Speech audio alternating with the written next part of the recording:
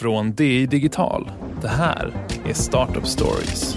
Tack så hemskt mycket Lena Apre, det var fantastiskt. Vi vet att vi gjorde en brakförlust. Vi hade planerat för att göra en brakförlust. Spotify byter kontor här i San Francisco. Vi visste faktiskt inte riktigt vad bitcoins var. Svensken Carl Peijer tar sin smartphone OnePlus till USA. Revansch är underskattat som drivkraft. Det är oerhört effektivt.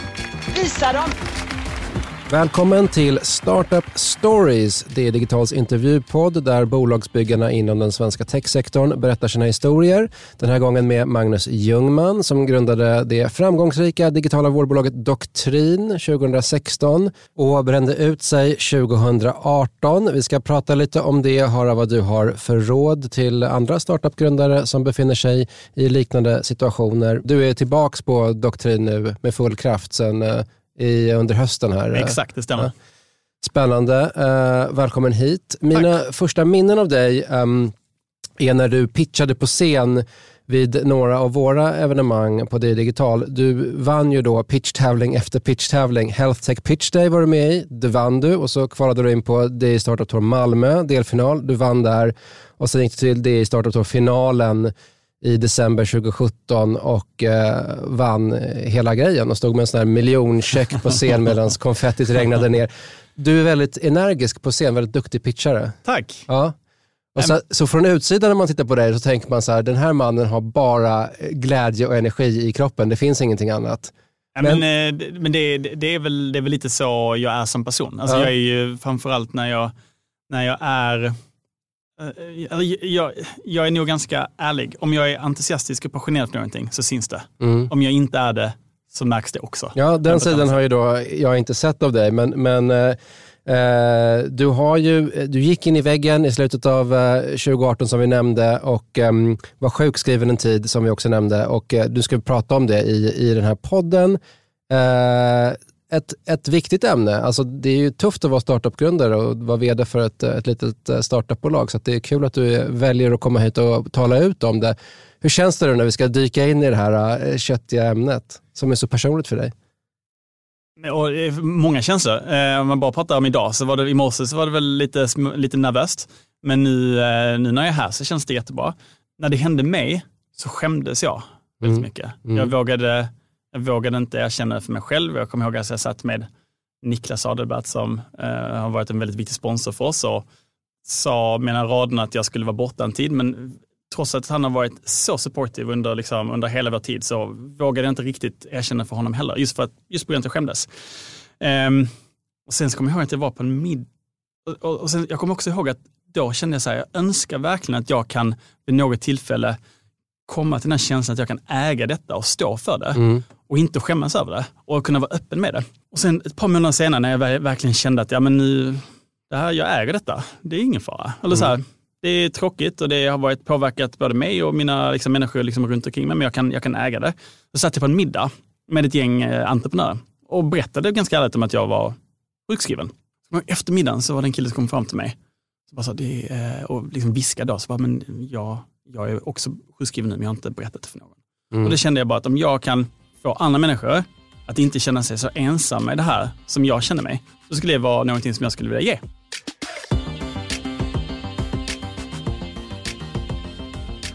Magnus, som du var inne på ska vi prata lite om de psykologiska påfrestningar som det innebär att grunda och driva en startup. Det är något som du har erfarenhet av och du har ju också pratat med andra startup-grundare om det här ämnet, fick vi höra här inledningsvis. Din erfarenhet utgår ifrån det här prisbelönta digitala vårdbolaget Doctrin som växer väldigt fort och har tagit in ganska mycket riskkapital, ungefär 150 miljoner kronor runda slängar, va? Stämmer. Ja.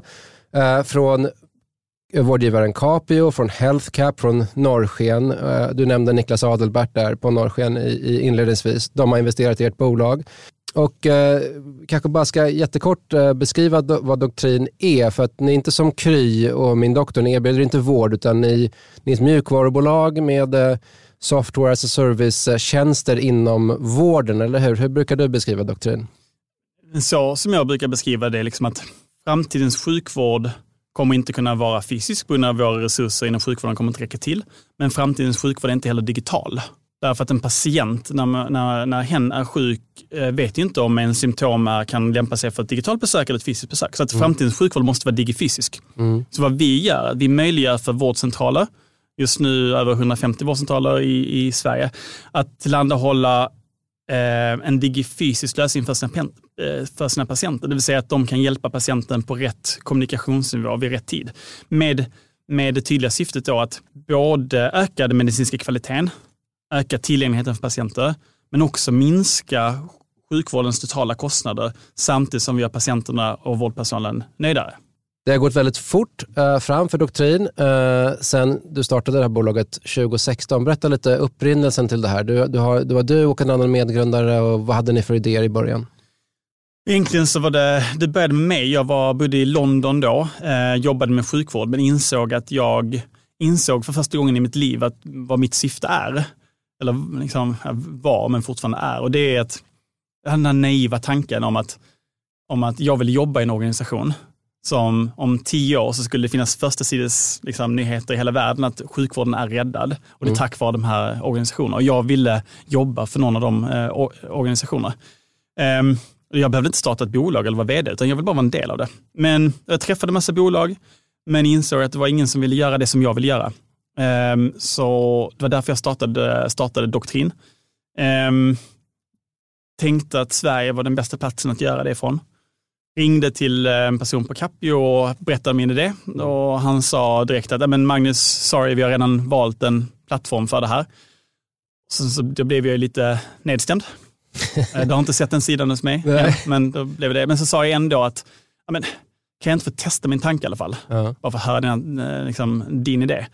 Och då gjorde jag det, och så sa han, men det här Magnus, det här är ju skitbra. Okej. Och 2 månader senare så hade vi både ett avtal med Capio, vi hade pengar på banken, tagit in 3 miljoner från bland annat från ett antal affärsänglar. Och sen dess har det gått snabbt, och nu finns vi i 3 länder, vi täcker 2 miljoner patienter i Sverige inom svensk primärvård, vi har nästan 700 000 digitala vårdkontakter årligen, vilket gör oss, jag vet inte om vi eller Kry är större än oss, men samtidigt en exponentiell tillväxtresa med fantastiska resultat. Så att det har varit extremt intensivt och gått väldigt snabbt, även under tiden som jag har varit borta. Din medgrundare var läkare till yrket innan han startade Doctrine med dig. Exakt. Stämmer det? Vad heter det? Ashkan Labaf. Ja, just det. Så han tog den biten, kan jag tänka mig, och du tog en massa andra bitar. Berätta om dina olika roller där i början när du grundade. Du var vd från början. Stämmer, de första 2,5 åren. Ja. Nej, men när man startar ett bolag har man ju alla hattar på sig. Men de hattarna som jag har haft är ju framförallt den som är, vad ska man säga, har visionen kring hur den digifysiska sjukvården kommer att se ut i framtiden. Jag har haft den rollen som har pratat med våra investerare och fått in pengar till verksamheten. Har varit ute och pratat med många vårdgivare, fått dem att försöka förstå, försöka prata om vårt perspektiv på hur radikalt förbättrad sjukvård ser ut. Jag har samtidigt också spenderat väldigt mycket tid med att bygga en kultur och värderingar. Så vi har lagt ner väldigt mycket tid på att definiera vad är det för beteenden som vi värdesätter. Och det är jag väldigt stolt över, för nu har vi samlat nästan 50 personer som alla verkligen brinner för att förbättra sjukvården. Det är jag väldigt stolt. Så du gör det här, du är med och rekryterar folk, och du är vd, du är med och tar in kapital, och du pitchar på scen som vi nämnde. Vad var de största kickarna under de där första åren? Det är väl en egoboost att se och bygga ett bolag från grunden, kan jag tänka mig. Jag hade så många kickar, alltså varje vecka så blev jag så otroligt euforisk. Och det är en väldigt irrationell känsla som är svår att dela med sig med någon annan, för man blir så uppfylld. Och jag insåg hur trött jag blev av den känslan. Någonting jättekul hände på jobbet, man var supereuforisk. Så kom man hem, så kände man sig så urladdad. Och då insåg jag att eufori det är nog inte en känsla som jag nödvändigtvis vill ha framåt. Just för att den är så jobbig. Trots att många verkligen kämpar för att få den, så är den jobbig när man väl har den. Vad kunde få dig att bli euforisk då? De här första 3 åren i Doctrines historia? Det mesta. För att varje dag så tog vi nästa steg mot att verkligen kunna förbättra sjukvården. Och det var alltid från att var alltid från att vinna de här pitchtävlingarna. Kulmen var utan tvekan Day Startup Tour, finalen liksom. Alla kollegorna kom upp på scen, det var musik och det var checkar och det var intervjuer och sen någon dag innan, om det var efter, så stängde vi vår största finansieringsrunda på 100 miljoner. Men det kunde vara när man lyckades få resultat. Liksom. Det var allt. Jag har svårt att beskriva känslan, men man har ju, på ett sätt så har man så mycket energi, men man kan liksom inte få ut den på något sätt. Jag har inte riktigt landat i liksom vad det innebär, men mer än att man blir lite trött och lite passiv. Så det finns jag tror att det finns ett värde av att försöka ha mer balans. Du går ju så småningom in i väggen, vi ska komma till dit och hur det kändes och sådär. Men när du ser tillbaka på de här första 3 åren som bolagsgrundare i ett snabbväxande bolag, vad känner du att du var liksom bäst på? Vad är du bäst på i den här rollen som grundare och vd? Jag tror det jag är bäst på är liksom att visa vägen. Var kan sjukvården vara om 1 år, 2 år, 3 år? Och vilket vi ser nu, vi har gjort vårt team under tiden som jag var sjukskriven har gjort ett helt enastående arbete med start på Cappius vårdcentral, bland annat här på liksom, ringen på Södermalm. Ja, men berätta hur den resan gick till då, helt kort. Varje morgon så var väntrummet fullt. Spiraltrappan från väntrummet ner till köpcentrumet var fullt och det var en kö in till köpcentrumet. Och varje dag så var det 25% av patienterna som inte kom fram i telefon. Och vi körde igång, vi implementerade vår lösning i december. Och nu för ett par veckor sedan så fick vi okej från Capio att publicera de resultaten. Och de resultaten är helt fantastiska. Vi har väntetiden till ett fysiskt besök har minskat från 4 till 6 veckor till 1 till 3 dagar. Från 73% som får kontakt med vårdcentralen samma dag till 95%. Vi har ökat kontinuiteten som Göran Stiernstedt i sin utredning pratade om var jätteviktigt med 20%. Vi har ökat produktiviteten med 33%. Medarbetarna har gått från att vara superstressade, en dålig arbetsmiljö med stor stress för att de inte visste vilka patienter som gömde sig i de här 4-6 veckornas väntetid, till att nu mår bra, det har blivit en attraktiv arbetsplats, miljön är bra och patienterna är nöjdare. Och så det är ju, jag är så otroligt stolt över det arbete som teamet har gjort under det här året. Så det är liksom den ena delen. Den andra delen är nog en liksom kulturbärare internt. Vi har 6, liksom egentligen 5 kärnvärderingar som vi verkligen vill leva efter. Men det är inte alltid så lätt att göra det. Därför att, men vi försöker göra det och jag försöker leva efter våra värderingar. Jag försöker att se till att vi bär med oss dem även när vi växer. Det låter som väldigt klassiska ledaregenskaper, att du är bra på att kommunicera utåt och också bra på att kommunicera internt. Det är liksom att få folk att förstå vad det hela handlar om och vad de ska drivas av och sådär. Om du tar på dig den självkritiska hatten då, vad känner du när du ser tillbaka på de första åren att du inte är allra bäst lämpad för? För man gör ju nästan allting i början när man grundar ett bolag. Jag tror att alla personer som har varit liksom vd för snabbväxande bolag vet att det är ett dubbeleggat svärd. Folk säger så här, men grattis för att det går så bra. Så bara, det är kul att det går bra. Men alla organisationer i utvecklingen av organisationen möter samma problem. Skillnaden med ett snabbväxande och ett långsamt växande bolag är att när det är ett snabbväxande bolag så måste du lösa de problemen på mycket kortare tid, för att sen kommer problem nummer 2. Så det handlar om att hela tiden kunna utvecklas. Man måste utvecklas som person flera gånger om året. Du måste ömsa skinn väldigt ofta. Och jag tror att min styrka då är liksom att liksom se framtiden, vara kulturbärare. Så handlar det om att innan jag blev sjukskriven så hade vi insett att vi skulle ta in en COO. För att man ska göra det som man är bäst på. En operativ chef på något sätt. Exakt, en operativ chef. Och vi hade redan börjat en rekrytering när jag blev sjukskriven. Så det blev ganska lätt för oss att ändra det till att genomföra en vd-rekrytering istället. Men när du ser tillbaka på det i efterhand, känner du att jag borde ha delegerat den och den och den grejen tidigare? Har du sådana insikter eller är det inte? Jo, absolut. Jag borde tagit in en sån här COO mycket tidigare. Därför att det var inte det som det är inte det som är min styrka. Okej, så vad är det som händer då i slutet av 2018? När börjar du känna att det börjar liksom, kännas jobbigt i kroppen? Efter sommaren, som jag hade tänkt ta ganska mycket semester, men det blev inte det. Jag märkte att jag började sova dåligt. Jag märkte att jag var tröttare. Jag i min ledarstil är liksom väldigt intuitiv och vill verkligen lösa problem. Jag kan vissa gånger uppfattas som irriterad, inte ofta hoppas jag, men vissa gånger. Men jag är aldrig irriterad. Men jag märkte att jag blev irriterad under mitten på hösten. Vi har ju ganska många läkare på jobbet, inte så som tar besök såklart, utan som utvecklar vår plattform och hjälper våra kunder att implementera våra lösningar. Och de sa till mig liksom att du borde ta det lite lugnt. Du verkar, du ser lite stressad ut. De började se tecknen. Exakt. Och vad tänkte du då när du fick höra andra människor kommentera en sån sak hos dig själv? Som är en sån Duracell-kanin liksom, i alla fall utifrån sett. Men ska jag vara helt ärlig, ska jag säga så att jag kommer inte ihåg så mycket av hösten. Nej. Jag hade mina närmsta vänner och hans nuvarande fästmö på middag hemma hos oss i mitten av november. Och under våren så pratade, så nämnde min fästmö Kina det för mig. Och jag bara, nej men de har inte varit på middag hemma hos oss. Så bara, jo. Så bara, nej. Jag har inget minne av det överhuvudtaget. Ja. Det var läskigt. Men de här läkarna som gav dig goda råd, i efterhand uppenbarligen goda råd, lyssnade du till dem? Kunde du ta in det då? Eller? Jag gjorde det. Det var en fredag, jag kommer ihåg jag vaknade och jag var helt slut. Jag gick till jobbet och jag kände bara att jag har inte energi.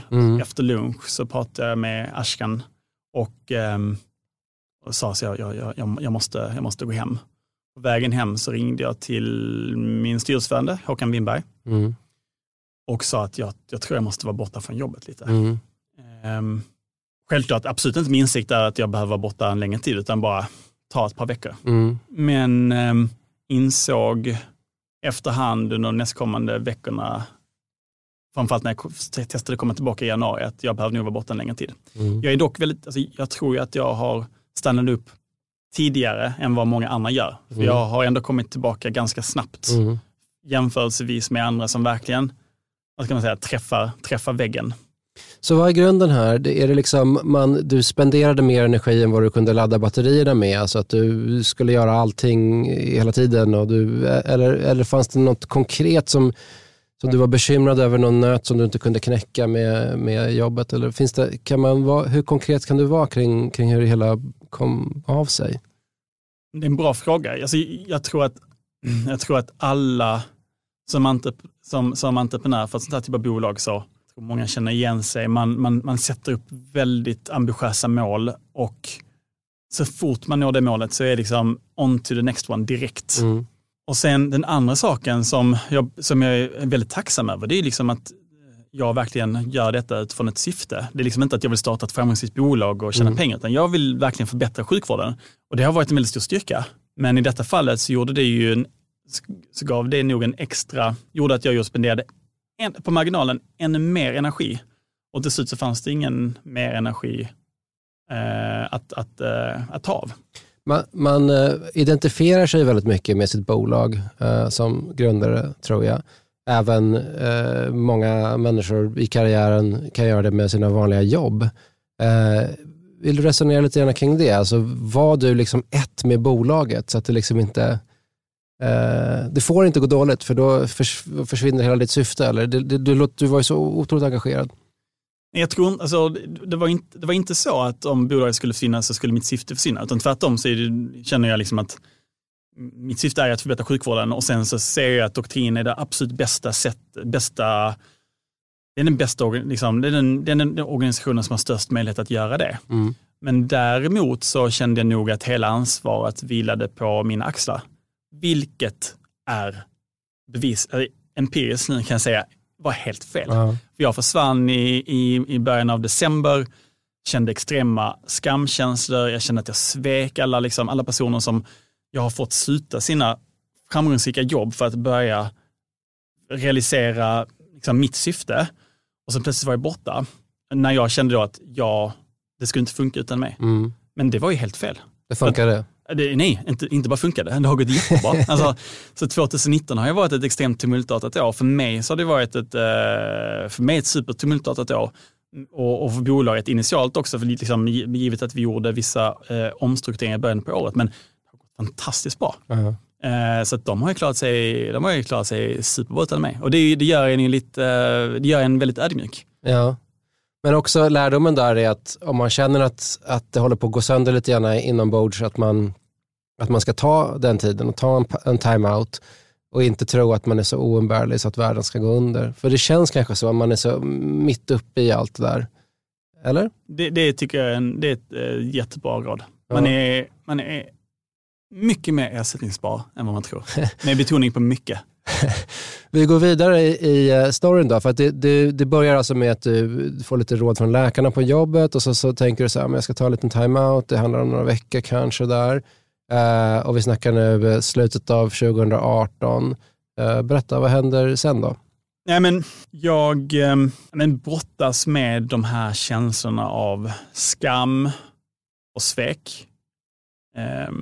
Försöker, och med liksom hoppet om att jag hoppas att vid något tillfälle att jag verkligen ska kunna äga detta och inte skämmas över det. För att jag försöker leva mitt liv ganska autentiskt, och i detta fallet så försökte jag ju undanhålla faktumet att jag mådde dåligt både för mig själv och för andra. Vad gör du om dagarna? Så är du hemma och kollar på Netflix, eller har du åkt iväg till någon retreat någonstans? Eller hur har du hanterat den här första tiden av liksom gå ner i varv, ta en paus? Vad gör du?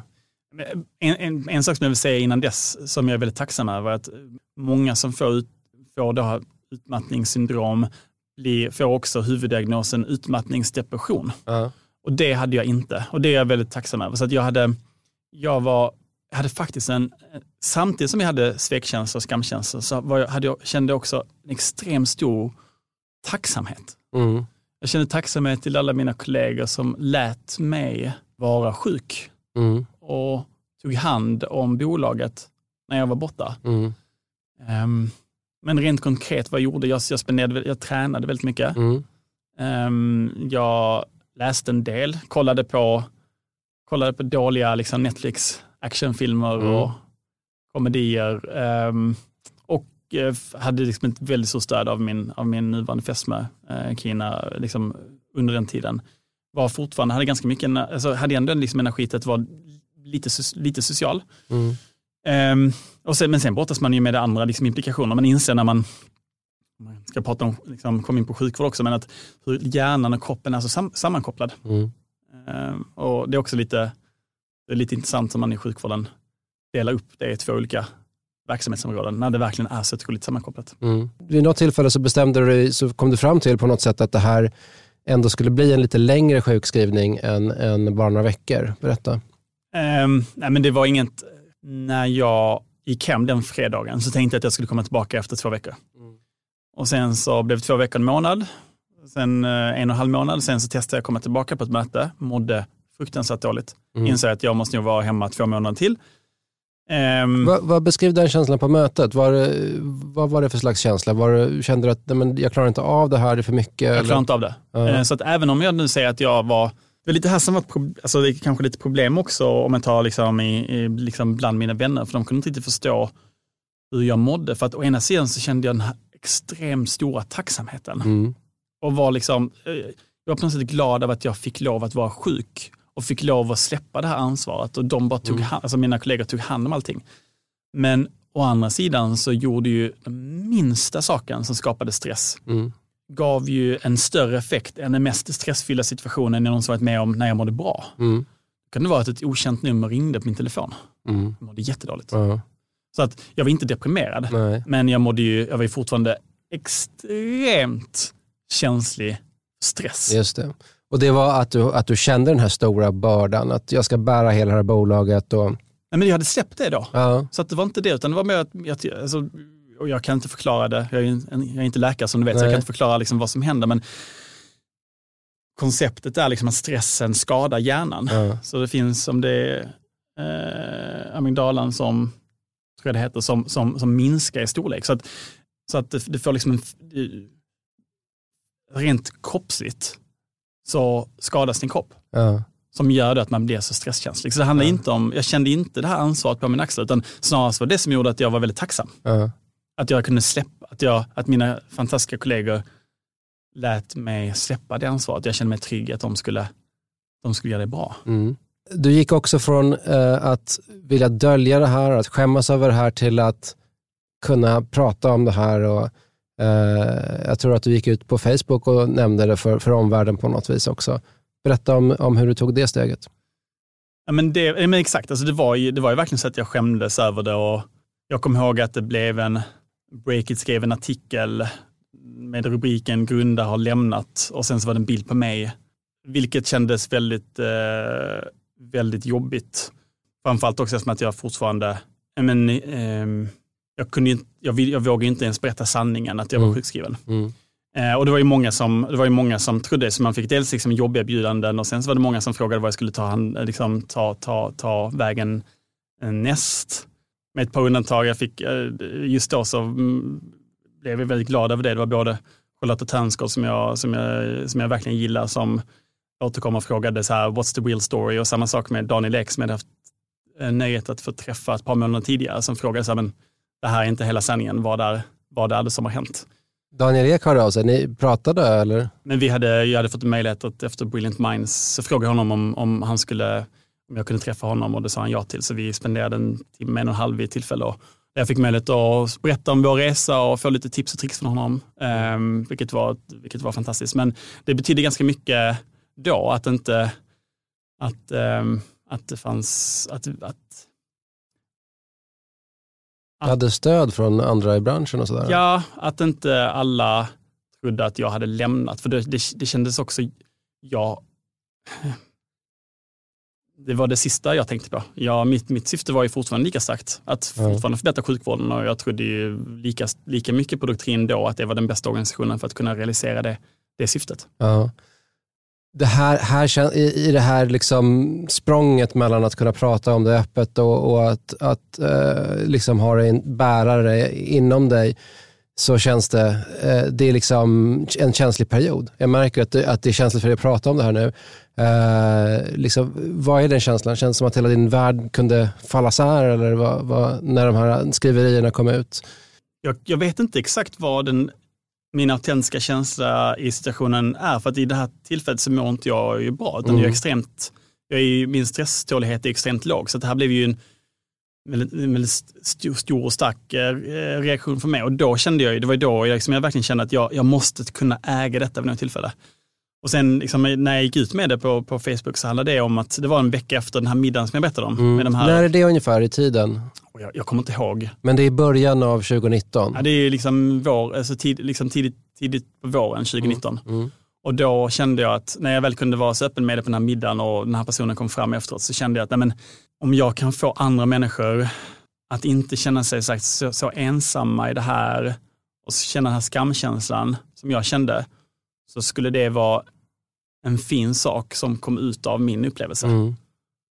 Okej, så du gick ut med det på Facebook. Alltså Breakit hade beskrivit det som att du var på väg att lämna bolaget. Sanningen var liksom en annan, men du hade klivit av liksom for the time being.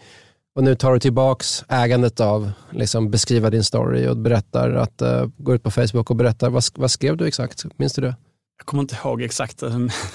Minnet var inte fortfarande liksom helt bra då. Men jag tyckte att jag ville liksom berätta att det hade hänt, och jag tyckte det var tråkigt att det fick implikationer och konsekvenser för människor som jag tyckte om, inklusive min nuvarande fästmö, och för mina vänner och för mina kollegor. Vilka konsekvenser då egentligen? Alltså du hade då sjukskrivit dig från Doktrin.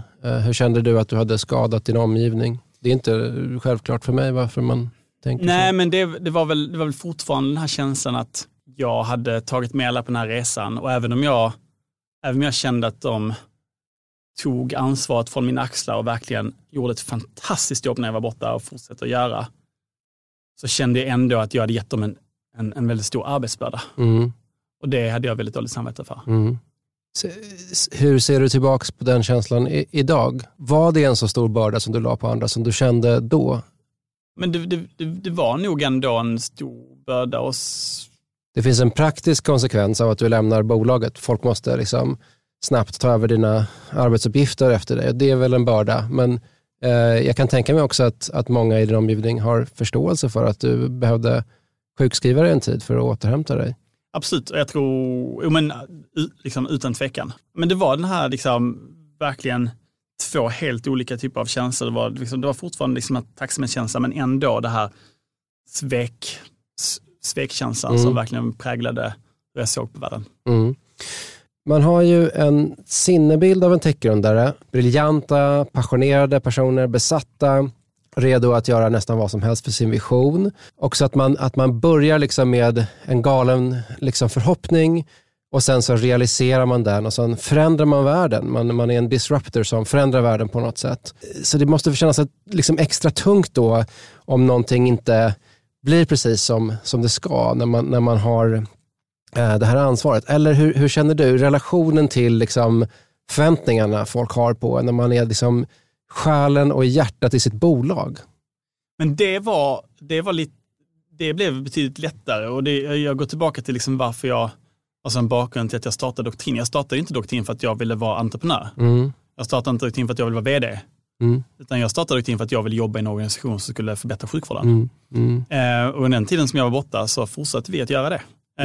Och nu har vi är ett 10-falt bättre bolag i år nu än vad jag var för 1 år sedan när jag precis blev sjukskriven. Så att så det är en del av sanningen. Den andra delen av sanningen var att jag också jag har alltid känt att jag inte har så mycket prestige och ego. Men jag insåg under våren att jag har det. Därför att det var fortfarande det här att nu är inte jag vd för det här bolaget liksom. Och saker som jag inte hade brytt mig om tidigare, som att vi är inbjuden på middagar och fått möjligheten att jag fick möjligheten att sitta ner med Daniel Ek. Det är inte så många som får möjlighet att göra det. Och då tänkte jag så här, shit, kommer det här nu, kommer de här möjligheterna nu inte finnas kvar? Så då kände jag att jag hade betydligt mer ego och prestige i mig än vad jag insåg. Och det var en bra, den insikten är jag glad för det är någonting som man kan jobba med. För liksom, en av våra värderingar på jobbet är att vara autentisk. Och i den så ingår att alla människor kan ha prestige, men man kan välja om man ska agera på den eller inte. Och vi vill att man inte agerar på det på Doktrin. Med den insikten så fick jag en möjlighet att kunna jobba med det också. Nej, men min bild av dig är att du är en ledare som ger väldigt mycket energi. Men att det du har insett nu i efterhand är att jag är inte oumbärlig, jag är inte oersättbar. Men att du i den här, under de här första åren, utan att veta om det egentligen, tänkte på dig själv som så här, om jag försvinner så faller allt det här isär. Och då om någonting inte går som man hoppas, så blev den pressen liksom 1000 gånger starkare, just för att du hade, utan att du visste om det, du hade liksom gått på den här, om jag kan kalla det lite fräckt kanske, men liksom myten om startup-grundaren som bara bär allting. Jag tror tillbaka till det du sa. Du sa oumbärlig, inte oumbärlig och inte ersättningsbar. Jag tror att jag är svår att ersätta, men jag är inte oumbärlig. Det är det jag insett. Jag tror det är inte så många som kan ta den rollen som jag har tagit, men den rollen behövs inte alltid. Och det visar ju vad vi åstadkommit under 2019. Vad är rådet till andra startup-grundare som springer i 180 liksom i flera år och sen åker på någon slags springen i väggen på något sätt? Liksom? Vad har du att säga till dem som kanske nu befinner sig där du befann dig för 1 år sedan? Jag tänker på ett par saker. Den första saken är ju tillbaka, alltså, som vi sagt, jag behöver inte gå in på det, men oumbärligheten, man är inte det. Den andra delen är att vad jag insett, alltså, som vi pratade om också, att jag är bra på, det jag är väldigt bra på är väldigt få saker. Och hade jag fått göra om det så hade jag tagit in andra personer som jag kunnat göra de saker, alltså allting annat förutom de få sakerna som jag är riktigt bra på. Sen en tredje. Så våga delegera tidigt liksom på något vis. Våga delegera saker, även om, jag har hört den här urban legenden om Victor Jakobsson på Klarna, när han lämnades blev han ersatt av 6 personer. Så att det är kanske, även om det finns saker som du gör som andra inte kan göra lika bra, så ska du fortfarande bara göra de sakerna som du är exceptionell på. Inte de sakerna som du är lite bättre på.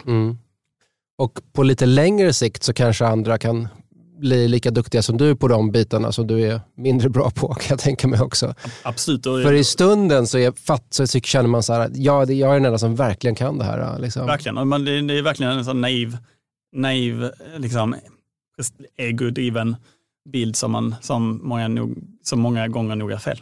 Och den stämmer ju i ögonblicket, men om man tänker så här 6 veckor eller 6 månader framåt så kan alla ta över det. Ja, precis.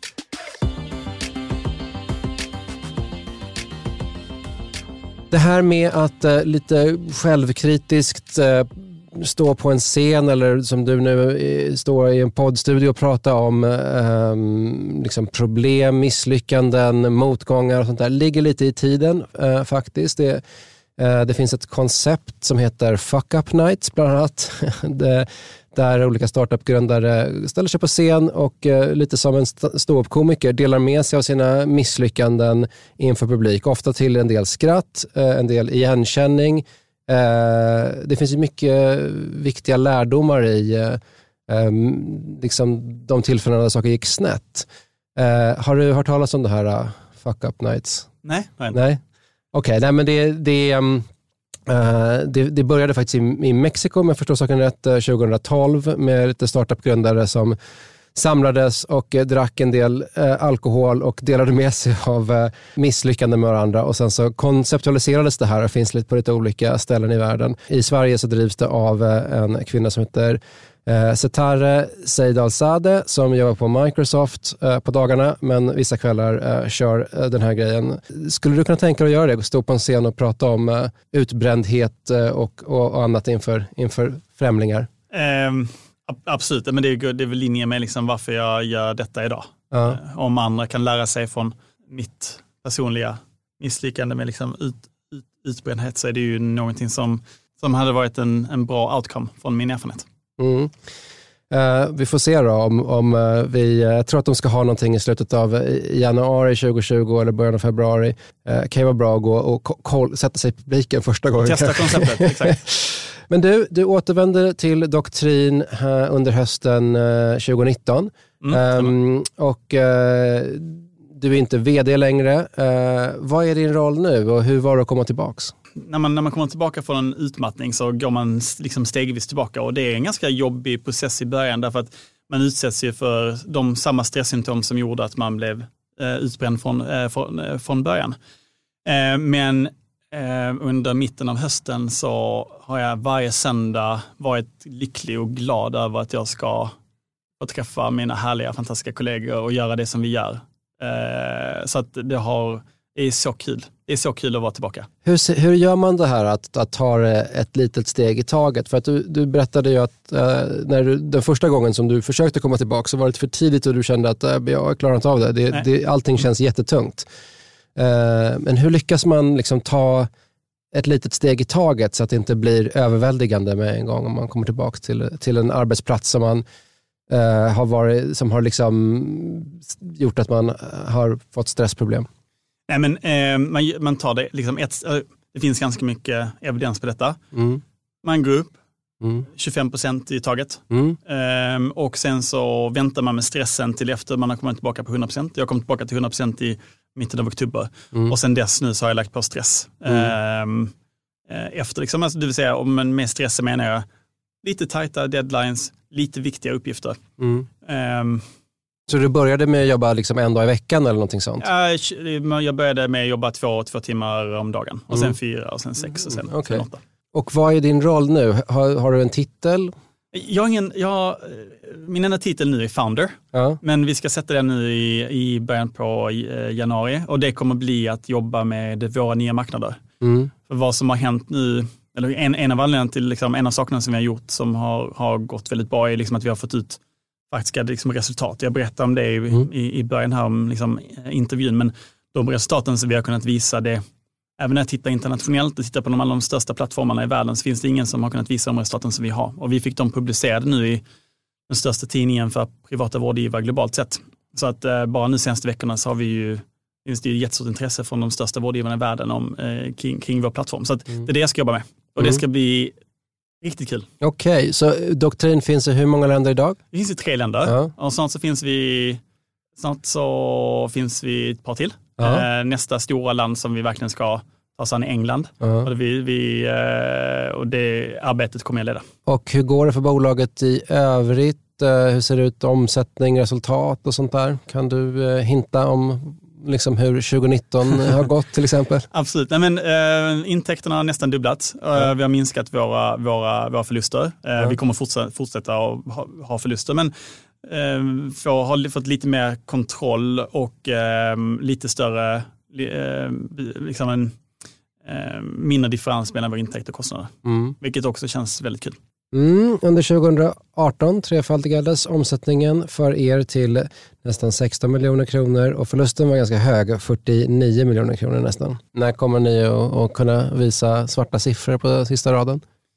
Men vi kommer att göra en finansieringsrunda under våren. Och med de pengarna så kommer vi bli lönsamma. Sen betyder inte det att vi inte kommer ta in pengar liksom längre fram, men det kommer vara för tydliga satsningar där man ändå kan komma tillbaka till liksom en lönsamhet om de satsningarna liksom inte skulle gå. Helt enkelt för att få kontroll över vår egen framtid. Stort tack Magnus Ljungman, grundare av det digitala vårdbolaget Doktrin, för att du var med i Startup Stories. Tack själv, stort tack för att jag fick vara med. Jättekul. Och tack till er som lyssnar. Vi kommer att lägga ut en artikel baserat på den här intervjun på digital.di.se. Ni som är nyfikna på Fuck Up Nights och vill veta mer om nästa evenemang och sådär, så kan man hitta information på fuckupnights.com/Stockholm.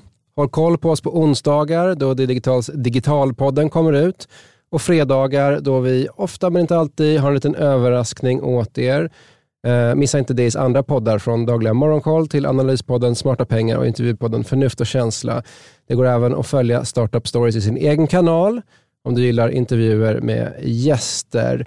Ni som gillar oss eller bara tycker något i allmänhet får gärna recensera Digitalpodden och Startup Stories på Apple Podcast eller lyssna på oss på Acast eller Spotify. Om du vill sponsra den här podden, mejla Per Hedlund, per.hedlund@di.se. Ansvarig utgivare för Startup Stories är DIs chefredaktör Peter Fällman och den klipps av Umami Produktion. Vi hörs!